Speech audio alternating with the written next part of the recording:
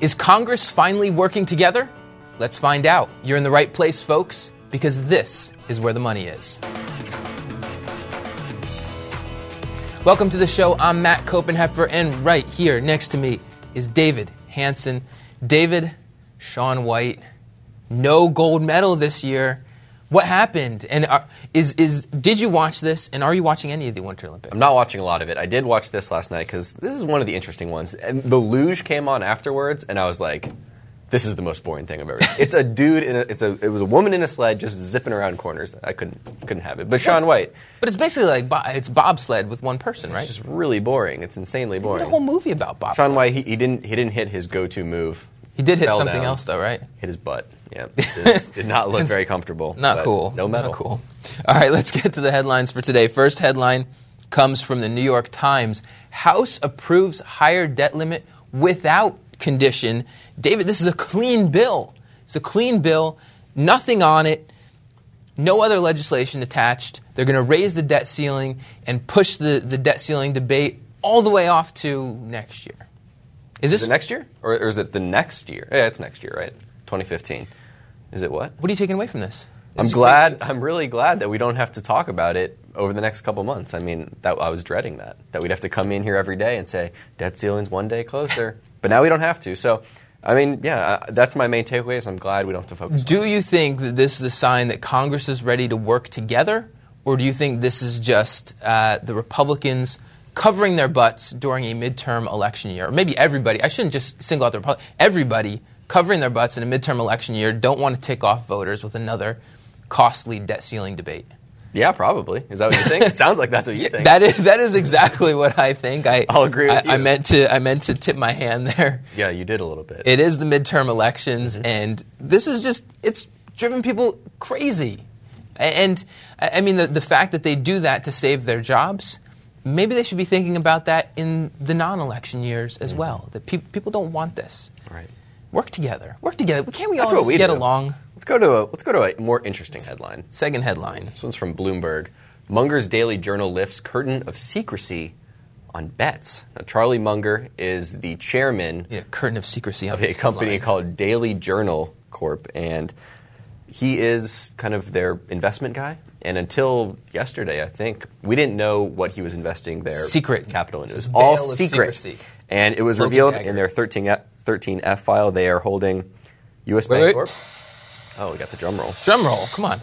Sorry. All right, now. Tip my hand. Go ahead. U.S. Bancorp, Wells Fargo, Bank of America, and what was the last one? POSCO. I don't know what that is. Korean. I believe it's Korean. It's an aluminum manufacturer.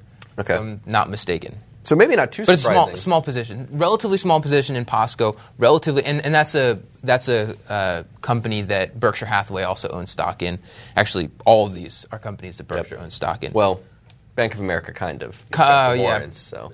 Yeah, but relatively small positions in POSCO and USB.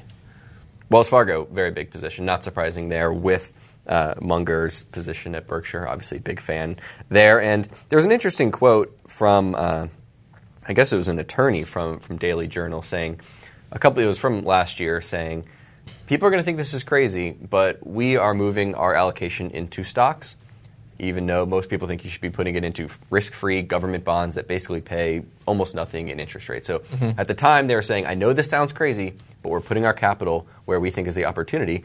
And it was Bank of America, Wells Fargo, and U.S. Bancorp. So interesting scenario here. I'm not going to argue with it. I mean, we sit here day in and day out talking about the opportunity that are there in the banking industry and in the bigger banks in particular. And Daily Journal, what's interesting is they don't have the kind of capital that Berkshire Hathaway does. Right. So, granted, Munger's going to be more familiar with these companies because they're looking at them for Berkshire. But with a smaller capital base to deal with, Daily Journal could have Munger at Daily Journal could have just as easily gone into smaller companies, smaller banks. That's a really interesting point because we've heard Warren Buffett say, if I had less capital to work with, I could dominate the market and double my money every couple of years. So it's interesting to see Munger with that small base still going to the large cap. So obviously they think this is where the best opportunity is amongst all caps. And maybe the thought is, somebody watching this out there is thinking, well, maybe Munger's just getting lazy. Maybe Munger knows these from Berkshire. They're easy to port over to Daily Journal and say, okay, let's just buy. It's not really Munger's style. Yeah. He's not really. He's 90 and he's still working. I don't think he's lazy. He's not really let's just mail it in on this one kind of guy. So if he's buying these for Daily Journal, he really thinks that these are the best opportunities. And I don't think that that's crazy at all. I think that not only U.S. Bancorp and Wells Fargo, I don't think we're going to get any argument that these are excellent, well-run banks. Bank of America, going in that direction, hopefully going in that direction, but from a price perspective as well. So you combine the operations with the price perspective, and I think that these are all really good opportunities. And so, yeah, I'm not going to second-guess Munger. For those of you who haven't heard of Daily Journal, it is a public company, so you could technically invest in this portfolio. It's around, I think it's a $200 million market cap, so it's pretty small. And I guess they have the traditional newspaper business, and then they have some new kind of software-type business. And then they use the cash to invest in these equities. And just circling back around to what you were saying before about putting capital towards equities versus putting it towards risk-free treasuries or something like that, going back to a book that we've talked about in this show before, The Outsiders, some of the best, the companies that have returned the best for shareholders over time are those that have done outstanding jobs with capital allocation. Berkshire Hathaway being one of them. But here you've got Daily Journal taking the capital, taking the cash that this business earns and figuring out the best place to put it. That I'm not necessarily going to say that this is the next Berkshire Hathaway here or anything like that, but this has been a recipe for success in the past. Yep. Third headline, going to the Wall Street Journal, Square lands payment deal with Whole Foods, stepping a little bit out, but right on the periphery of what we do here. Whole Foods has a deal with Square now. Square, of course, the payments company, I guess you can call it. The payments company founded by Jack Dorsey, one of the original founders of Twitter, went over and founded Square. And what they're going to do is they're going to have these Square payment stations all inside of Whole Foods now. So you can go in there, pay for something, get right out, which I think is brilliant. Because if you've ever been, and I know you've been to the Whole Foods over here in Alexandria, at lunchtime when it's crazy and you've got lines, the checkout lines going all over the place, and being able to go in there and check out really quickly seems like a big win for Whole Foods. So I think that this is a win for Whole Foods.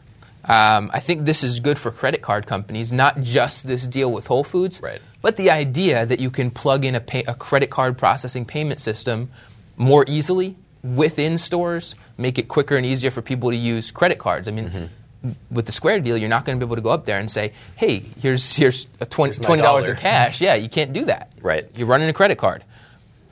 As far as Square and then PayPal and Stripe were competitors there, I'm not exactly sure how I feel, whether this is great news for them or whether this is a step towards an oncoming price war.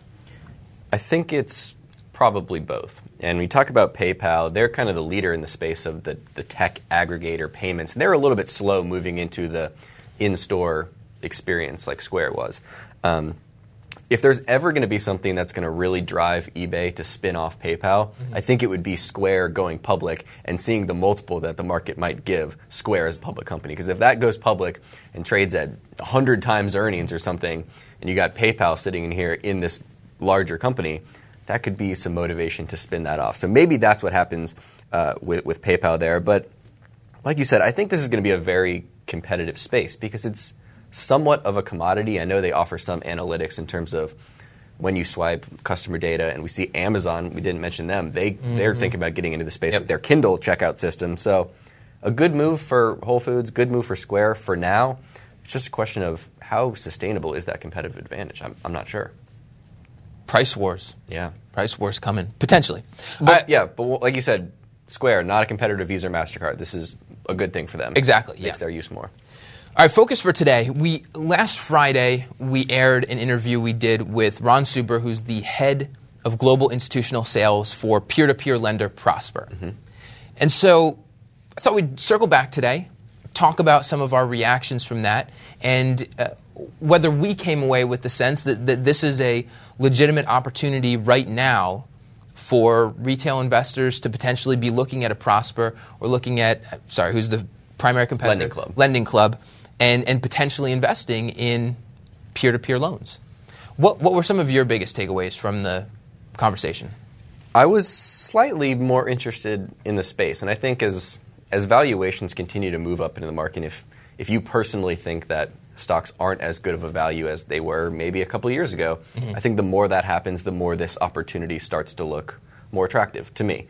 If I can't find stocks that I think I can get a really good return, say 15, 20% over the next several years, a 13% peer-to-peer loan with some default built in there, maybe yielding 10% a year, starts to look more attractive to me.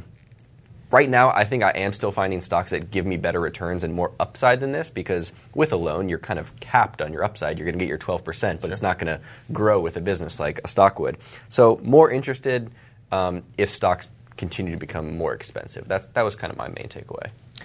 So I agree with you largely. I guess from talking to Ron, it was nice to get some more color around the rating system at Prosper, so you have a sense of who you're lending to, and finding out how Prosper does that gave me more comfort that they have a pretty good idea of who this is that's borrowing and their propensity to pay back the loan. Also understanding the pricing system at Prosper was good to know, because Prosper essentially started out with a quasi-market system, which didn't work out so well. And so they moved to this Prosper sets the pricing tiers structure. So there's different pricing tiers for different Prosper ratings. And that was good to understand as well. I think it was also important, I had a sense that this was true, but Ron confirmed it, that you can, as an investor, you can partially fund a loan. So instead of, if somebody's looking to borrow $20,000, you don't have to go in there and say, okay, I'll give you the $20,000 loan, as you would with a family member, say.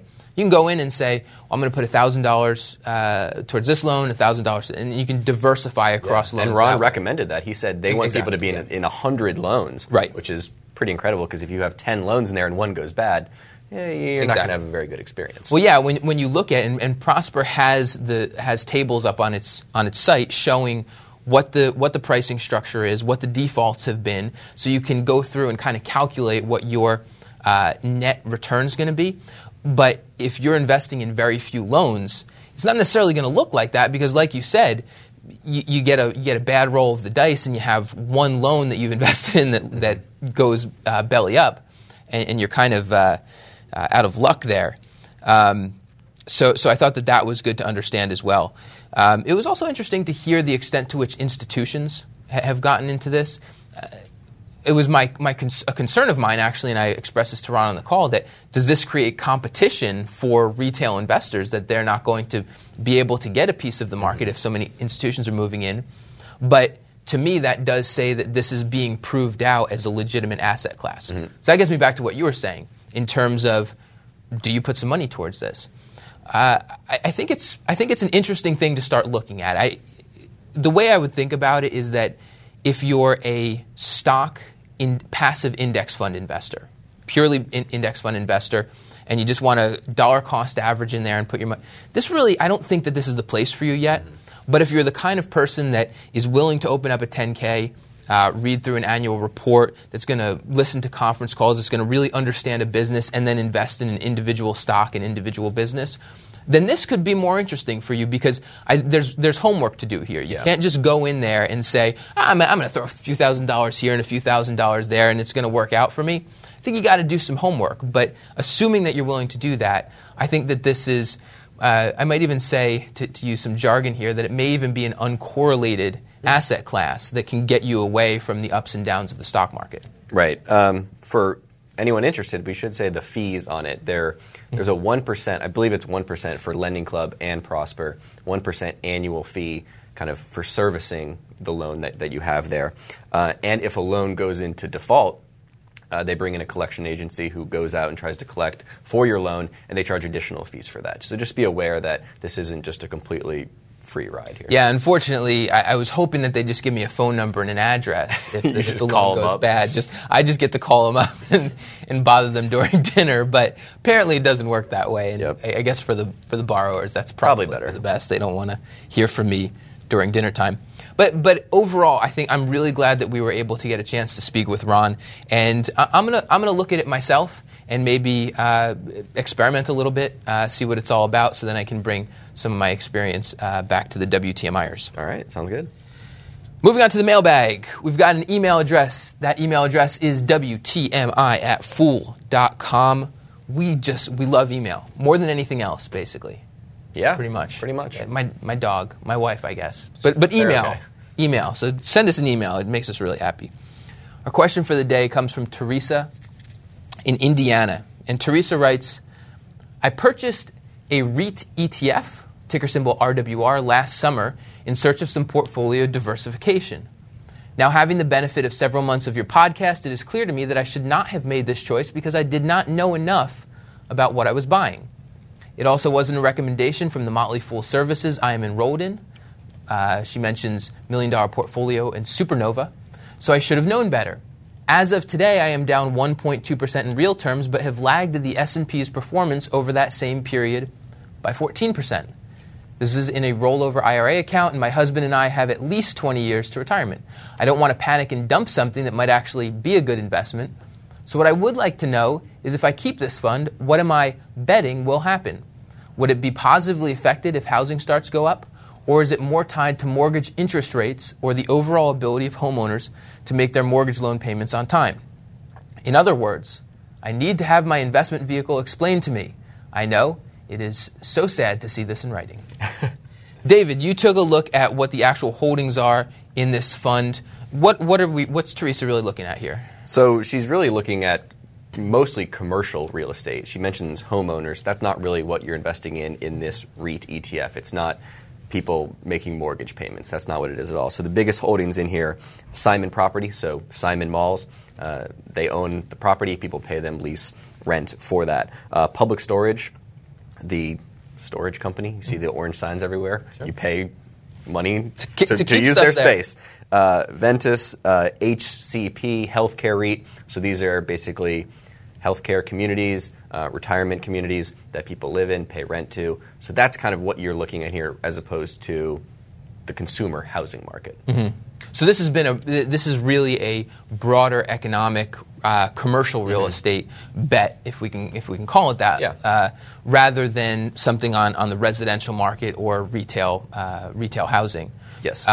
It's also, to some extent, and we've watched the action, we could say, in REIT stocks over the past 6 to 9 months, it's also a bet a little bit on the interest rate environment. Yeah. So this last 6 to 9 months, and this is probably why Teresa has seen the performance that she has, is that these are high dividend stocks, typically. And so as interest rates have started to creep back up, these stocks have taken a hit. And explain that a little bit in terms of why. Why would a stock that has a good dividend fall if interest rates go up? Well, without getting too wonky. Right. There are a few different reasons within the REIT business in particular, because part of it is that the financing that they use will get more costly. As interest rates go up, it's going to cost more for them to finance the properties that they're buying.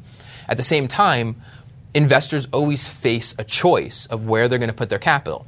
So, and those choices are affected by the risks that are inherent in each thing. So, if I'm only in a two-choice environment between equity REIT stocks and U.S. government bonds, which are, quote, safer. Right, which are, people call them risk-free sometimes. It's not totally true, but it's, for lack of a better way to put it. So if I have the choice between both of those, if the yield goes up on the safer thing, not everybody's going to flood their way over there, but on the margin, you're going to have all of these different preferences that investors have. So on the margin, some people are going to start moving that way. That's going to drop the price on the REITs. On the bright side, if you're buying in as that price is dropping, you get a better dividend yield, assuming that the yields don't have to get cut in the future. So that's been affecting it a little bit. All right. What about her first part of the question? If she doesn't understand it, should she sell at a loss? Should she keep holding on? What do you think about that? Well, first of all, I'm going to give Teresa a round of applause, because recognizing that is difficult. That's such a long term. It's difficult, but it's also good. If you don't recognize those kind of things, if you're not willing to be honest with your investing in yourself, you're going to fall prey to every single behavioral problem that investors can face. So Teresa's on the right track here. And I will say that I do this occasionally. I get really excited about something. I buy it before doing all of the homework that I should. Then later on I say, oh man, I don't understand this as well as I need to be able to own this. Mm-hmm. Teresa's protected a little bit from the perspective that this is a fund. This isn't a single REIT company. This is an ETF that covers a lot of REITs. Is it actually an index? It's both. Well, there's an ETF and an index kind of with the same holdings. Okay, and very low expense ratio, right? Mm-hmm. So from the perspective of getting diversified in terms of getting part of her, I shouldn't say part of her portfolio because I want to make sure that it's clear we're not giving personal advice here. Mm-hmm. But in terms of getting part of one's portfolio diversified and into real estate type investments, it's legitimate to have some of that here. It's going to move a little bit differently from the rest of the stock market as we're seeing right now. So right now, it hasn't looked so great because the REIT index hasn't gone anywhere while the stock market has done well. In other periods, we may see the stock market index not do so well while the REITs start to recover. So from a diversification perspective, it's okay. I would be more worried about it for myself if it was an individual company, an individual stock. Fair enough. All right, game for today. We haven't done this in a while. We've got some Rank It. Mm-hmm. I love Rank It. I don't know why we haven't done it. So what we've got 5 categories within the financial sector, and we're going to rank those 1 to 5. David, why don't you get us started with your rankings? All right. My rankings are, so we're going industry. Oh, this is in terms of opportunity. Best investing opportunity. All right. Here are my rankings. I had number 1, banks. Number 2, REITs. Number 3, insurance. Number 4, asset management. Number 5, financial technology. And financial technology, we're lumping Visa, MasterCard. We'll lump eBay in there. eBay's PayPal. So I have them number 5. Number 1, still going with the banks. I think the long-term, 5 to 10 years, the valuations today are still very attractive. I think we're still in the early innings of kind of the new credit cycle. I know that other one was so nasty, and everyone thinks we're going to be due for another terrible credit cycle just around the corner. I don't think that, and I think the valuations are more than justifying kind of the risk you're taking today. So banks, number 1. What do you got? I have to do okay. Let's go ahead and see my rankings. I don't think we have yours. You didn't do it. I'm sorry. You can just read them. It's not going to look pretty. Yeah. You did this on purpose. Yeah. Killing me. All right, my number 1 was insurance. Number 2, banks. Number 3, asset management. Number 4, REITs. Number 5, financial technology. So I shared the financial technology ranking with you at number 5 there. My number 1 was insurance. I debated between putting insurance first or banks first. I think there's more undercover opportunity in insurance companies, and 2 that I'll throw out as one on my radar, one that I own. ACE insurance company run by Hank Greenberg's son. Hank Greenberg, of course, was the driving force behind building AIG. His son runs ACE. I think it's a very well-run operation. I'm looking closer into it. Like I said, it's on my radar. Platinum Underwriters, I've mentioned this on the show before. I think really good underwriting culture there and great capital allocators putting money in the right place. We got a tweet about Platinum the other day asking us to detail their earnings, so we got to do that on a next show. Yeah. In terms of financial technology being 5 for both of us, I think I know the reason that I have it down there is that I think it's a very interesting, obviously it's been a great sector looking at Visa and MasterCard, but looking forward, I think there's a lot of potential new technology coming online here, and I don't know if you're getting justified that in the price today. The price always looks expensive here, and they've been able to grow into that, but if there is something that happens that disrupts their model a little bit, I think you'd be a loser in the long run.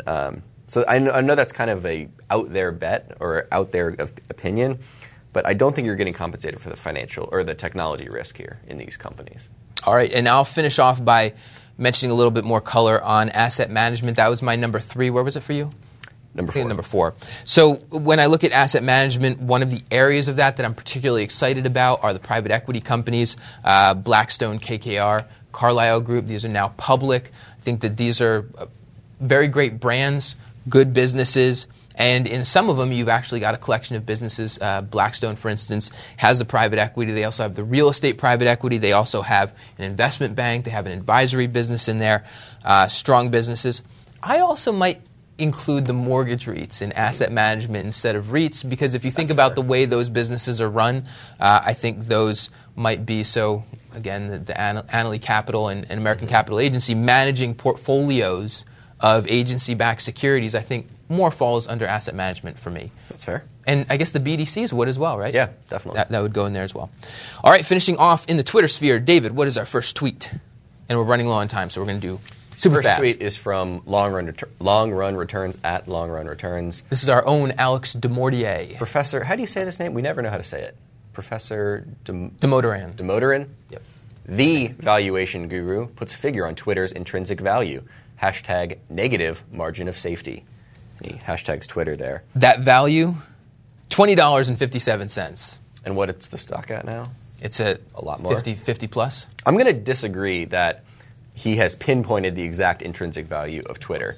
I think that's a little ridiculous with this company that can change so much over the next 5 years.